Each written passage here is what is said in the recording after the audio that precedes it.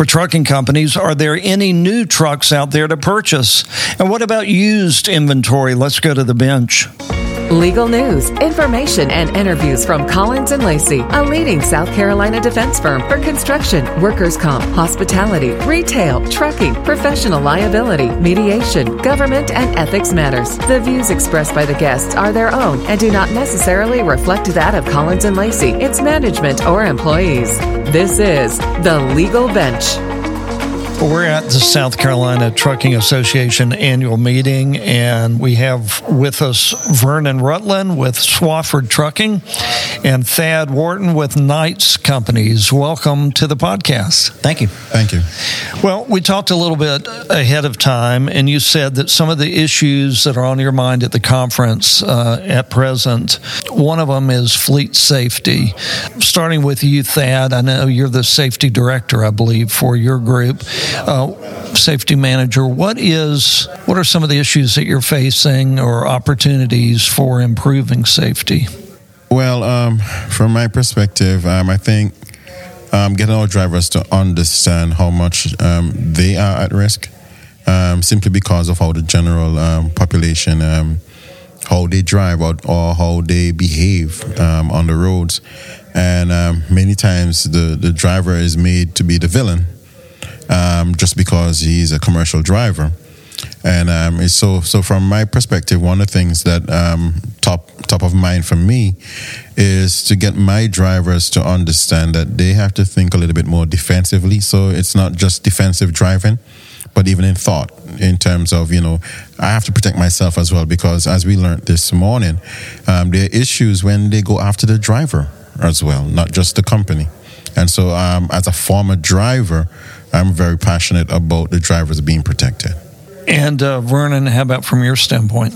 I agree with a lot of what Thad said. Drivers have to be, they are the professional driver. So they kind of have to be the ones that are always thinking 2 or 3 steps ahead of what could happen, what they could, how they can be the safest out there when they get behind the wheel of that vehicle. And it's just a different generation of drivers, and they just a lot of times can get pushed through school so quickly. So we've taken a mentor type approach with some of our older drivers to mentor some of these newer drivers, that the importance really of safety and how, one minor incident can really turn into a major, type lawsuit. Thad, what's an example of a safety issue that you're really focusing with your team on right now? For us right now, I hope this answers your question, but we're focused a lot right now on redoing our training, in terms of looking at our training, because we think that if we have better training, it will help. That in itself will help to address some of the safety concerns. So we are looking at an approach where we want to revamp or look at our training and poke holes in our own training, so that we can really have a better starting point for our drivers. So when they get into the seat, they have that mindset, they have the training, they have the support, they understand enough that we avoid. So I'm not looking so much at a single issue that we are attacking. We're looking at a holistic approach where we improve our training so that hopefully we have less issues, and we can then find what really we need to focus on beyond that. When we talk about find, Vernon, how do you find new truckers to come into your company? How do you vet them with the hopes that you're getting a really high quality individual? Well, fortunately for our company, we have a long history of culture hiring. So we really just don't want a warm body behind the wheel of these trucks, and that pool is getting smaller and smaller. So we try to find drivers that are aware and that have maybe been around the industry, that are not looking for just a paycheck, but they're looking for a career. Not just anybody can. I mean, you hear people say anybody can drive a truck, but that's not the case. It is. So we have really focused the last 2 or 3 years on really culture hiring. So it's more than just putting a driver behind the seat. And Thad, I know that you mentioned to me earlier that you're part of a captive, I believe.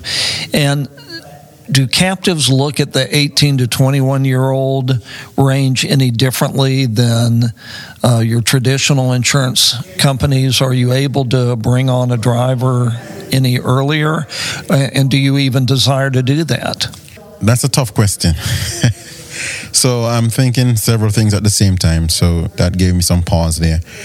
We are able to bring drivers on earlier, being part of a captive.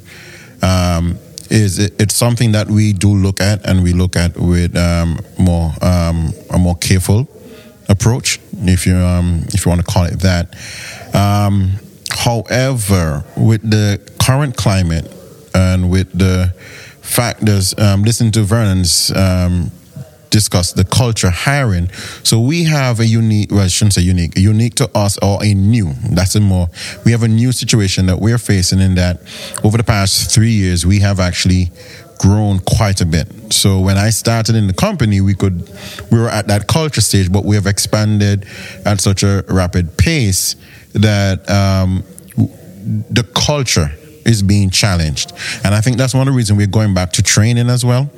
And so we're at the stage where we're like, we have grown, and how do we maintain the culture that we need so that we can have the right drivers in the seat? So we recognize, in order to keep the company supported, we do need those 18 to 21 drivers in addition to the strong, the more mature drivers. So we are thinking about how does that first 2 or 3 years of employment look? Do you work within a region and not go that far out? Outside of the interstate and interstate rules, of course. So we are we are kind of like going through a lot of thought and putting things into action at present. Now, the other thing you wanted to touch on, Vernon, was accident investigations. You heard a presentation this morning about nuclear verdicts and how the plaintiff's bar is being very aggressive against trucking companies. What have you learned about how to do accident investigations to help your case be as positive as possible? Well, one of the big takeaways for me was just driver awareness. Always thinking where they put themselves, just like the example he used in there when the truck pulled over and parked.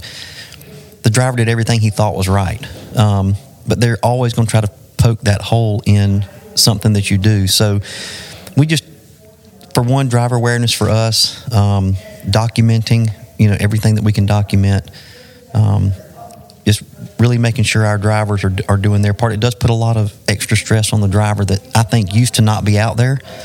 That these drivers are, now they're worried. So just trying to, keep them aware and to know that we've got their back, but that they also have got to just really document everything. And the importance of documentation is what we push to our drivers. Is if it's not written down, it didn't happen. Pre-trip inspections, all that stuff. Anything that we think that attorney could come back and poke a hole in, and we've got to document and make sure that they're covering that and doing all they can in the safest way they can do it. And that's good for business as well, I would think. Oh, yeah, absolutely. Absolutely. Thad, how about you from an accident investigation standpoint? What are you at the night companies doing? We're looking to train more persons to be accident investigators. That's one thing that we're doing, just to expand the knowledge of what you look at when you do accident investigation. And for us, with accident investigation, again, I have to use a T word, back to training, because we have seen a slew of attempts to claim negligent entrustment, which goes back to who did the road test, who did the initial training, and these things. So again, emphasis on what do we give the driver out of the gates. What do we give the driver? And as simple as that is, that's part of accident investigation, because there is the actual accident, and then there's the paperwork that we should have had in place, the documentation of what we did, as basically going on the same lines that Vernon said, the documentation, it is extremely important. Real quick, if I could, we're also equipping the drivers with what they need. What they needed, 10 years ago, is as far as the knowledge, it's a lot different what that looks like now. So we try to equip the drivers, but it goes back to training, and it goes back to, onboarding.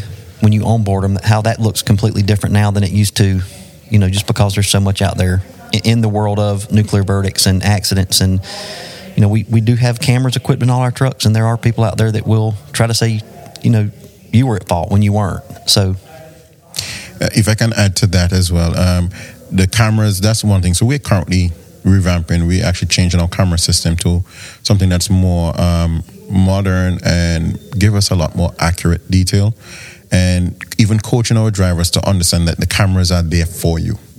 The cameras are going to be your first line of defense. You be a professional driver, and that camera will always be able to take you straight to the bank in terms of being able to defend you.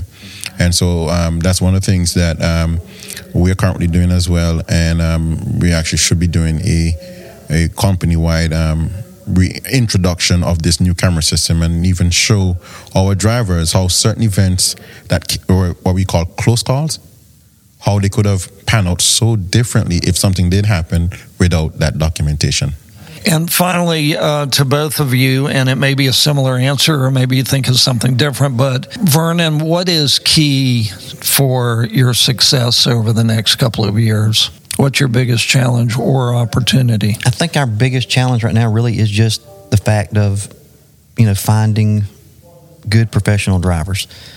And then, one of the last topics was just recruitment is the new retention. Retention is a new recruitment. Really pouring into the drivers that we currently have. And then what can we do to recruit and retain newer drivers to be, to stay with us, make a career out of it, be professional. But how can we equip them? I think in the past, drivers kind of came to you and they were a lot of times already in the business. So it was kind of turnkey driver. We don't have turnkey drivers anymore. And so now as a company, we're having to do a lot more mentoring and a lot more training. You keep going back to that T word. Companies are really being pushed to do a lot more training than we used to have to do. Because when a driver would walk through our door in the past, they already had 10 or 12 years experience. They come from a larger company. But now we're not getting that. So it's putting a lot of pressure on us to do that mentoring and training and equipping and making them aware. So, biggest opportunity or challenge? But for us, we are looking at retention. And retention, because when you lose a driver, you probably do not replace that driver.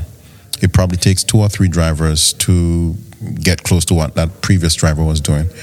And in order for us to be successful going forward, it's the retention and also creating paths for our drivers to grow into. Several paths within the seat of the truck itself, so we can have them drive for a while, but also when that time is over, that natural progression to doing something else, to being more productive while not in the seat of the truck. So retention and also creating more paths. I myself am testimony to that, because I did start with this company as a driver, and now today I am the fleet safety manager. So letting my situation not be the anomaly, but more of this is who we are. Well, terrific. Thad Wharton with Knights Companies and Vernon Rutland with Swafford Trucking. Thank you for being with us on the podcast. Thank you. Thank you.